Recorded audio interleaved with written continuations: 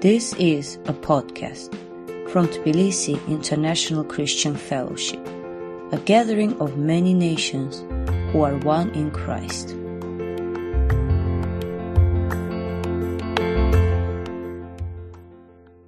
Well, let's turn to the Word of God, because we need the Word of God this afternoon. And my text today is from the book of Revelation, the revelation of Jesus Christ, chapter 1, verses 12 to 18. And it's not a passage about some strange monster. It's not a passage about how to interpret a certain set of numbers. This is a revelation of Jesus Christ, because we need to hear the voice of Jesus, and we need to feel the hand of Jesus, and we need to see him appearing among us this afternoon. So Revelation 1, verses 12 to 18. I, that is the Apostle John, I turned around to see the voice that was speaking to me. And when I turned, I saw 7 golden lampstands. And among the lampstands was someone like a son of man, dressed in a robe reaching down to his feet, and with a golden sash around his chest. The hair on his head was white like wool, as white as snow, and his eyes were like blazing fire. His feet were like bronze glowing in a furnace, and his voice was like the sound of rushing waters. In his right hand he held 7 stars, and coming out of his mouth was a sharp, double-edged sword. His face was like the sun shining in all its brilliance. When I saw him, I fell at his feet as though dead. Then he placed his right hand on me and said, "Do not be afraid. I am the first and the last. I am the living one. I was dead, and now, look, I am alive forever and ever, and I hold the keys of death and Hades." Amen. This is the word of the Lord. Now, I'm so glad we got to hear some testimonies about the Smiths, because I didn't know them. And like many of us, I'm new to TSAF. I've only been here a couple years. And from what I understand, it was a few years ago they stopped coming here so often so that they could just immerse themselves as fully as possible into the Azeri community in Marneuli. But it's obvious that those of you who did know them felt the worth of their friendship. And it's clear that Ryan and Laura were good people. We throw that term around very easily, but man, they were good people. And they were, of all people, just the kind of people that this dark and evil world of ours can ill afford to lose. And their hearts obviously were kind and generous hearts. And they really spent themselves on behalf of their neighbors. And clearly their road wasn't easy, as we heard, because not only did they lose their little daughter, Shannon, they also went through several miscarriages. And somehow they endured through great trial. And it seemed like after their years in Marneuli and with this rewoven business, they were on the cusp of great things. They were on the edge, it seemed, about some kind of breakthrough that God was about to do. And now, Ryan and Laura and Caleb are gone. They were torn from us in the most violent and shocking way. And I think most of us, we're just filled with disbelief. That's the reaction I hear most of all. How could this have happened? It's hard to fathom.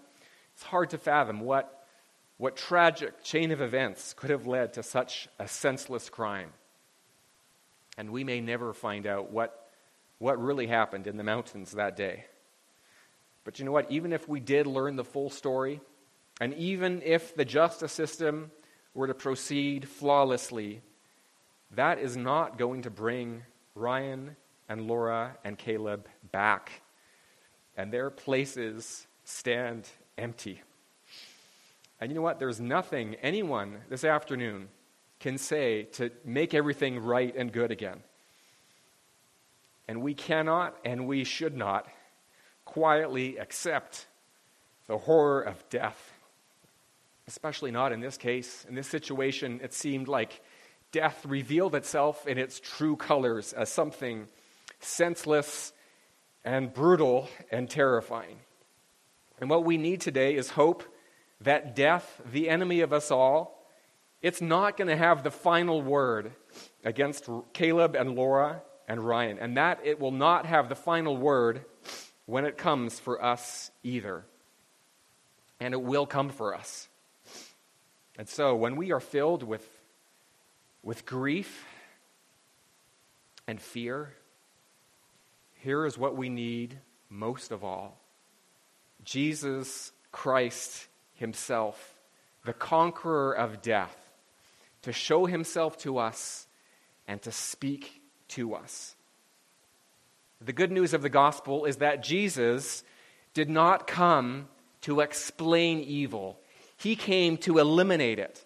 He did not come to reconcile us with death. He came to resurrect us from it. That is the great hope of the gospel that Ryan and Laura and Caleb have and that we share with them. And so here we are in the book of Revelation, and we meet John, this apostle. And this was a book that was written probably in AD 95, at least 60 years after the death and resurrection of Jesus.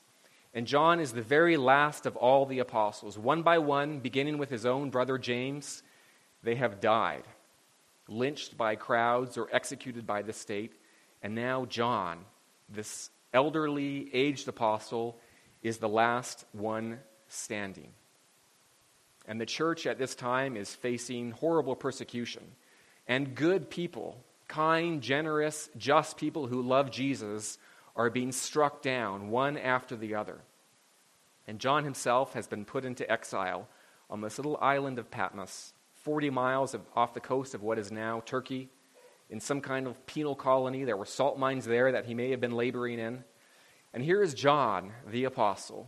And man, those 60 years when he was at the tomb, seeing it empty, probably feel like an awful long time ago. And John is facing the apparent triumph of evil, the apparent triumph of death.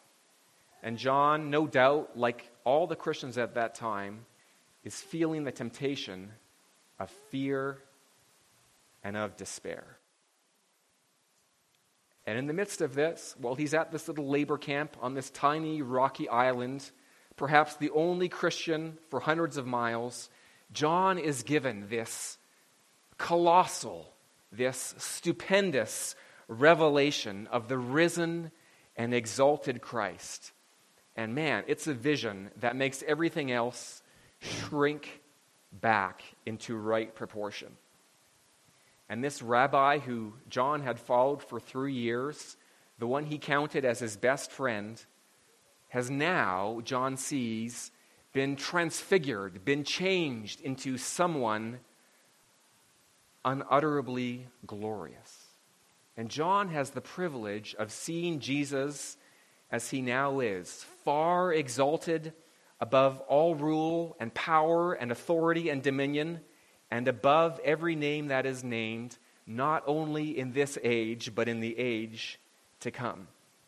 And we're not going to go through all the details of what John saw. It's clear that what he saw is deeply symbolic. If you were to draw this, it would be a strange and bizarre painting. John is seeing not what Jesus looks like, but by the inner eye of the Spirit, he is beholding who Christ actually is. He sees Jesus with hair white like wool. Jesus Christ is the Ancient of Days, the one who has no beginning, who has been there for countless centuries and millennia. He sees the eyes of Jesus blazing forth like fire. Christ is the all-seeing, the all-knowing one, and there is no event in God's universe that escapes the holy gaze of Christ. And there is no darkness that is too dark for his burning eyes to penetrate.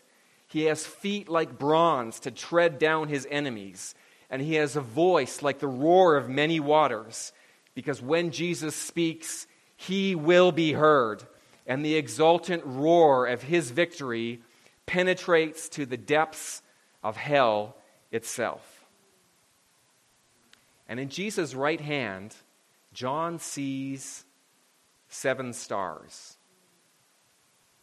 In the Roman world, the 7 stars were the sun and the moon and the 5 planets that they knew about. And in fact, on Roman coins, you can see the emperor holding 7 stars in his right hand.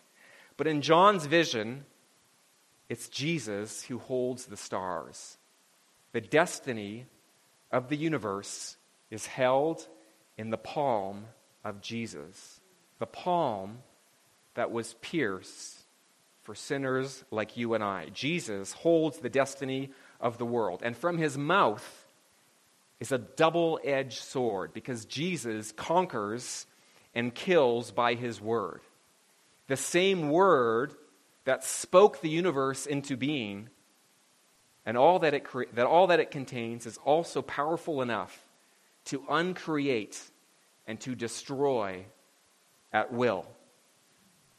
And finally, John sees that Jesus has a face shining like the sun in full strength. And there's a glory streaming off the face of Christ that is far, far too bright for any mortal eye to look upon. And John's reaction is to fall at his feet as though dead. And this is not a polite action of reverence. This vision of Jesus has just blown all of John's circuits. It's a deafening sound, and it's a blinding brilliance, and it's a burning heat that he experiences, and it just so overloads all of his sensory and mental capacities that he collapses on the ground unconscious. Christ is so terribly awesome now that the vision of him nearly kills the apostle. And then, wonderfully, gloriously, as John is collapsed on the ground at the feet of Jesus, he placed his right hand on me. Jesus, this exalted Jesus, places his right hand. He has not forgotten John, the dearest of his apostles. And he puts on him the touch of brotherhood, a touch of love, and a touch that communicates into John's lifeless body strength and courage. Jesus is exalted, but he is not so exalted that he has forgotten his brothers and sisters. And the hand that holds the 7 stars rests on our shoulders here this afternoon, saying, I am with you, and when you feel like you are dead, when you are collapsing in fear, I am here with you, and I am putting my mighty right hand upon you to communicate strength and courage and love into your body. And then Jesus speaks to John. He speaks words to this disciple that he loves. And what does he say? John, do not be afraid. Do not be afraid, John. Do not be afraid. In this world where so many things seem to go wrong, where evil seems to triumph, it's tempting to believe that everything is out of control, or that if it is in control, it is in control of the evil one, the powers of darkness. But Jesus has come to appear to John, to lonely, fearful, desolate John, to tell him, John, you do not have to be afraid, because I am Lord.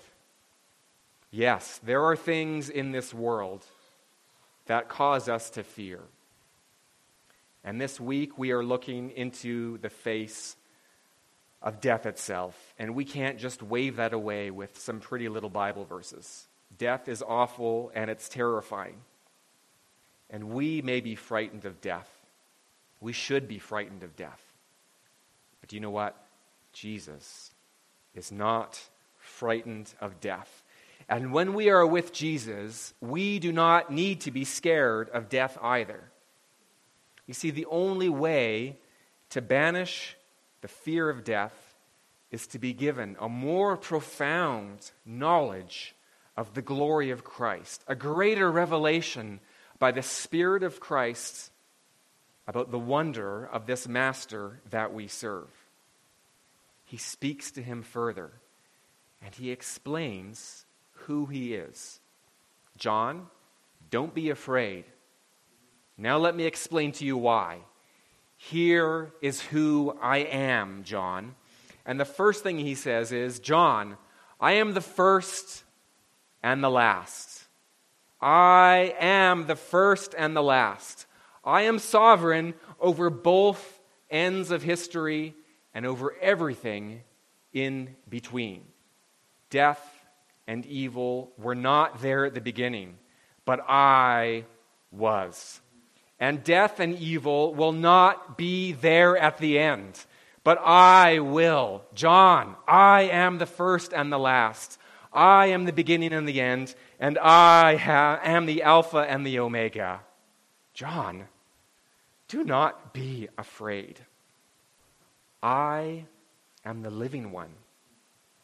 I was dead, but now, look, I am alive forever and ever.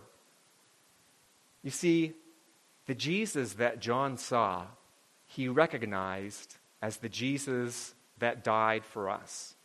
Remember, John was the only disciple to witness the crucifixion of Jesus. The other men fled. John alone was there, watching Jesus be nailed to the cross and dying in agony for our sins. John was there, and he saw those feet now burning like bronze, and those hands holding the 7 stars were the very feet and hands that John with his own eyes had seen nailed to that rough, brutal cross by the Roman soldiers. And the voice that now thunders like the rush of many waters had once cried out in agony, I thirst. And the eyes blazing like fire, John had seen flickering out in death. Jesus had once died, and he died with a reason. Jesus chose to go for his death. And the death of Jesus, despite what the disciples may have felt after Good Friday and before Easter Sunday, was not some horrible, tragic accident. It was not the victory of the powers of evil. It was something that Jesus chose to happen. No one takes my life from me. I lay it down of my own accord. Jesus died to conquer death for weak and sinful people like Ryan and Laura and Caleb and like you and I this afternoon. Because death is God's just judgment on human sin. It's the debt we all must pay. And so for death to be defeated, sin had to be paid for. It had to be paid for. And none of us can pay for sin. And to break the curse of death, God's Son had to become a human being. He had to become a man. And he had to go to the cross to bear our sins, all of our sins on his shoulders. And he had to enter the tomb to fully satisfy every claim, every single claim that death had on us. That is what Jesus did for Caleb. That is what Jesus did for Laura. That is what Jesus did for Ryan. They were good people.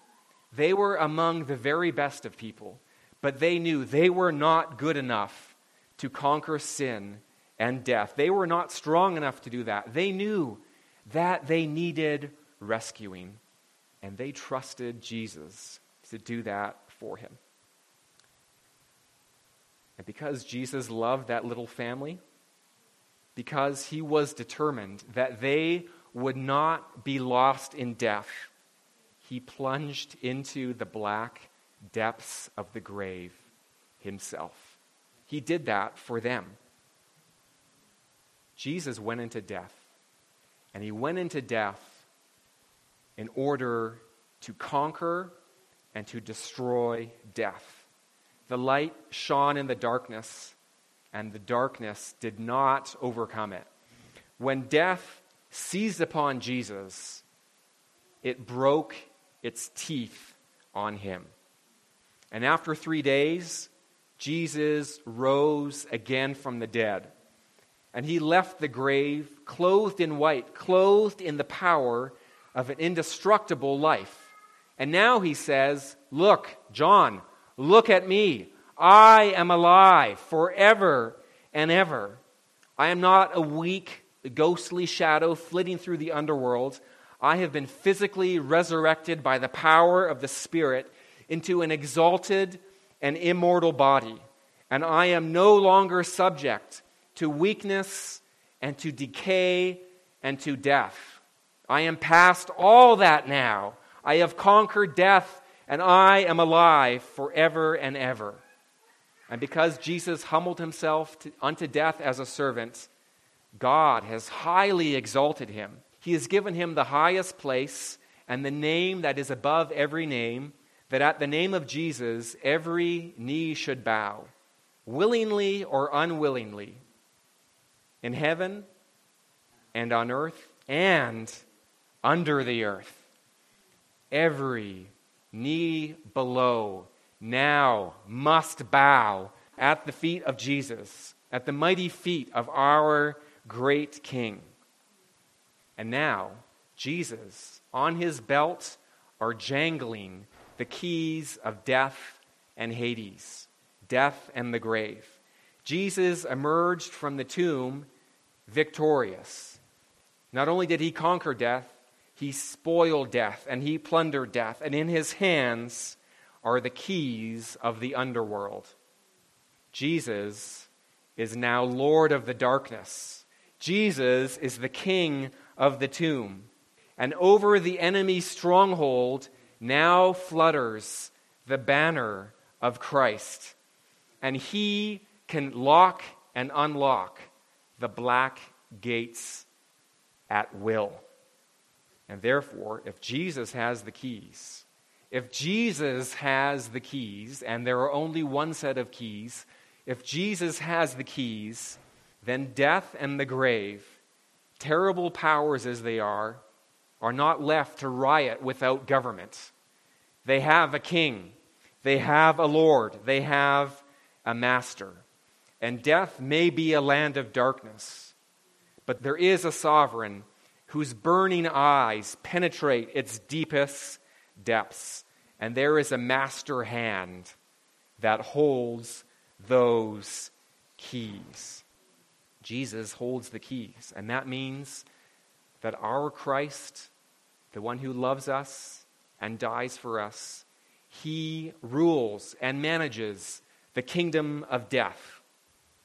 Jesus rules and manages the kingdom of death.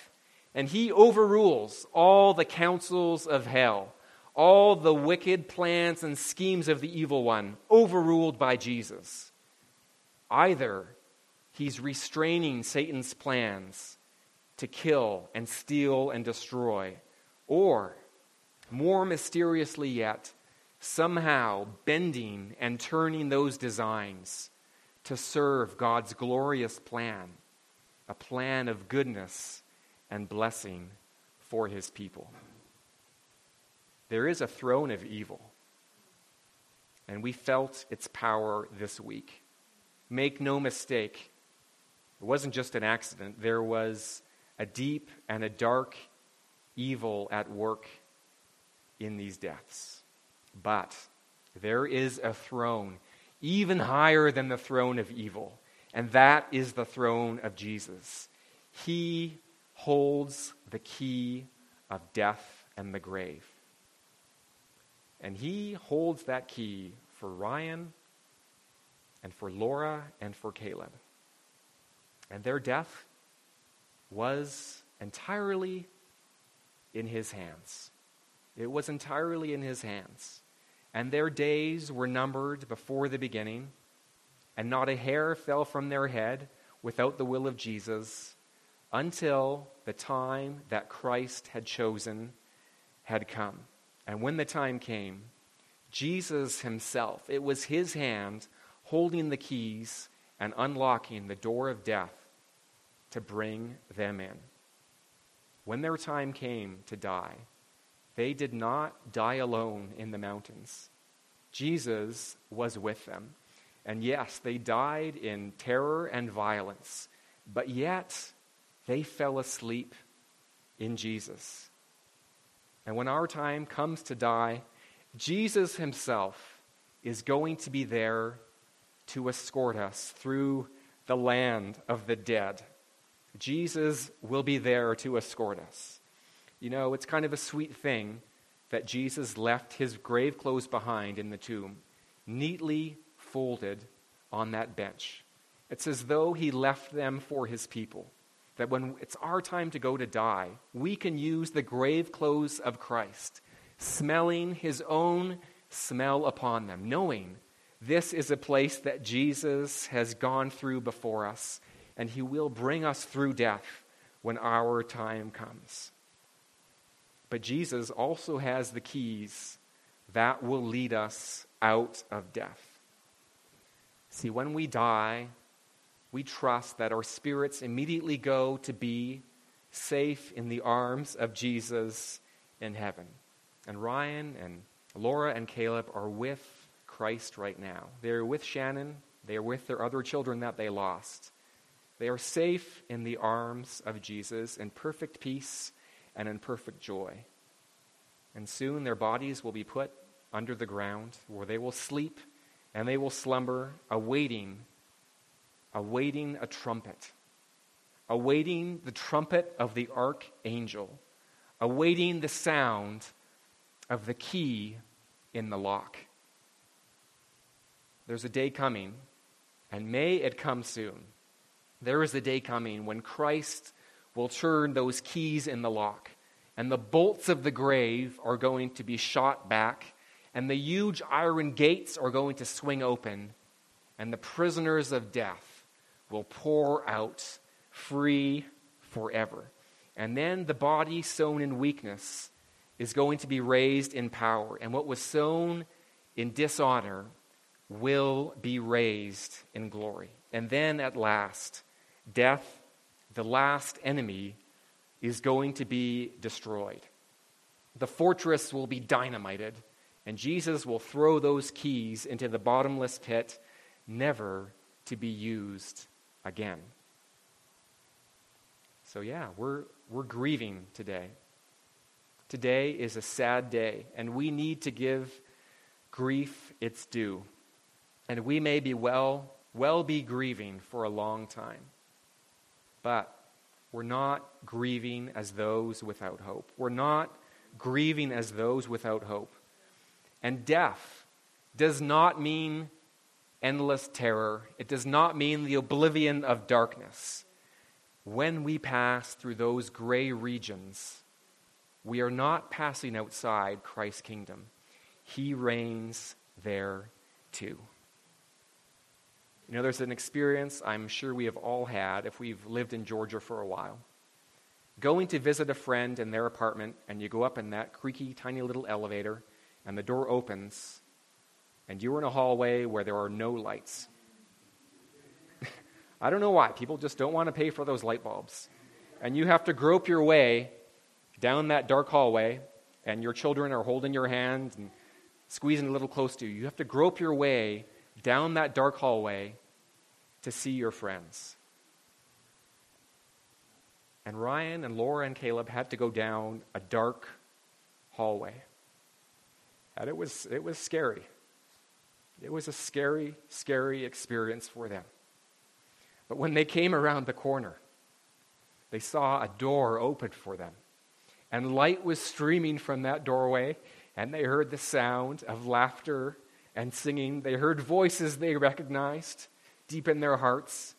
And they heard another voice that they had never heard before, but that went deep to the core of their beings. A deep voice, a joyful voice, the voice of Christ himself, welcoming them home. Well done, good and faithful servants. Enter into the joy of your master. There is a feast for you. Sit down and rest. That is the hope they had. That is the hope that we have today. And now let's pray that God would make that hope dearer and stronger and sweeter to us by his Spirit. Let's pray. God, we thank you that we do not die alone and we do not go into death without hope. We thank you, Lord, that you are stronger than death, that you are bigger than death, and that you will outlast death. There is a time coming when each of us will have to go into death. Fill our hearts with courage now, Lord. Fill our hearts with joy, and even as well as we grieve the loss of our friends, fill them with the sweetness of your Spirit, with the consolation that can only come from above. Be with us now, Lord, and help us to settle our hope today more firmly, more exclusively on Jesus Christ himself. In his great name, in his awesome name, we pray. Amen.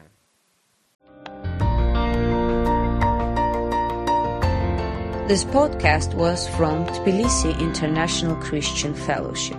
Learn more about us online at ticf-georgia.org. Thanks for listening.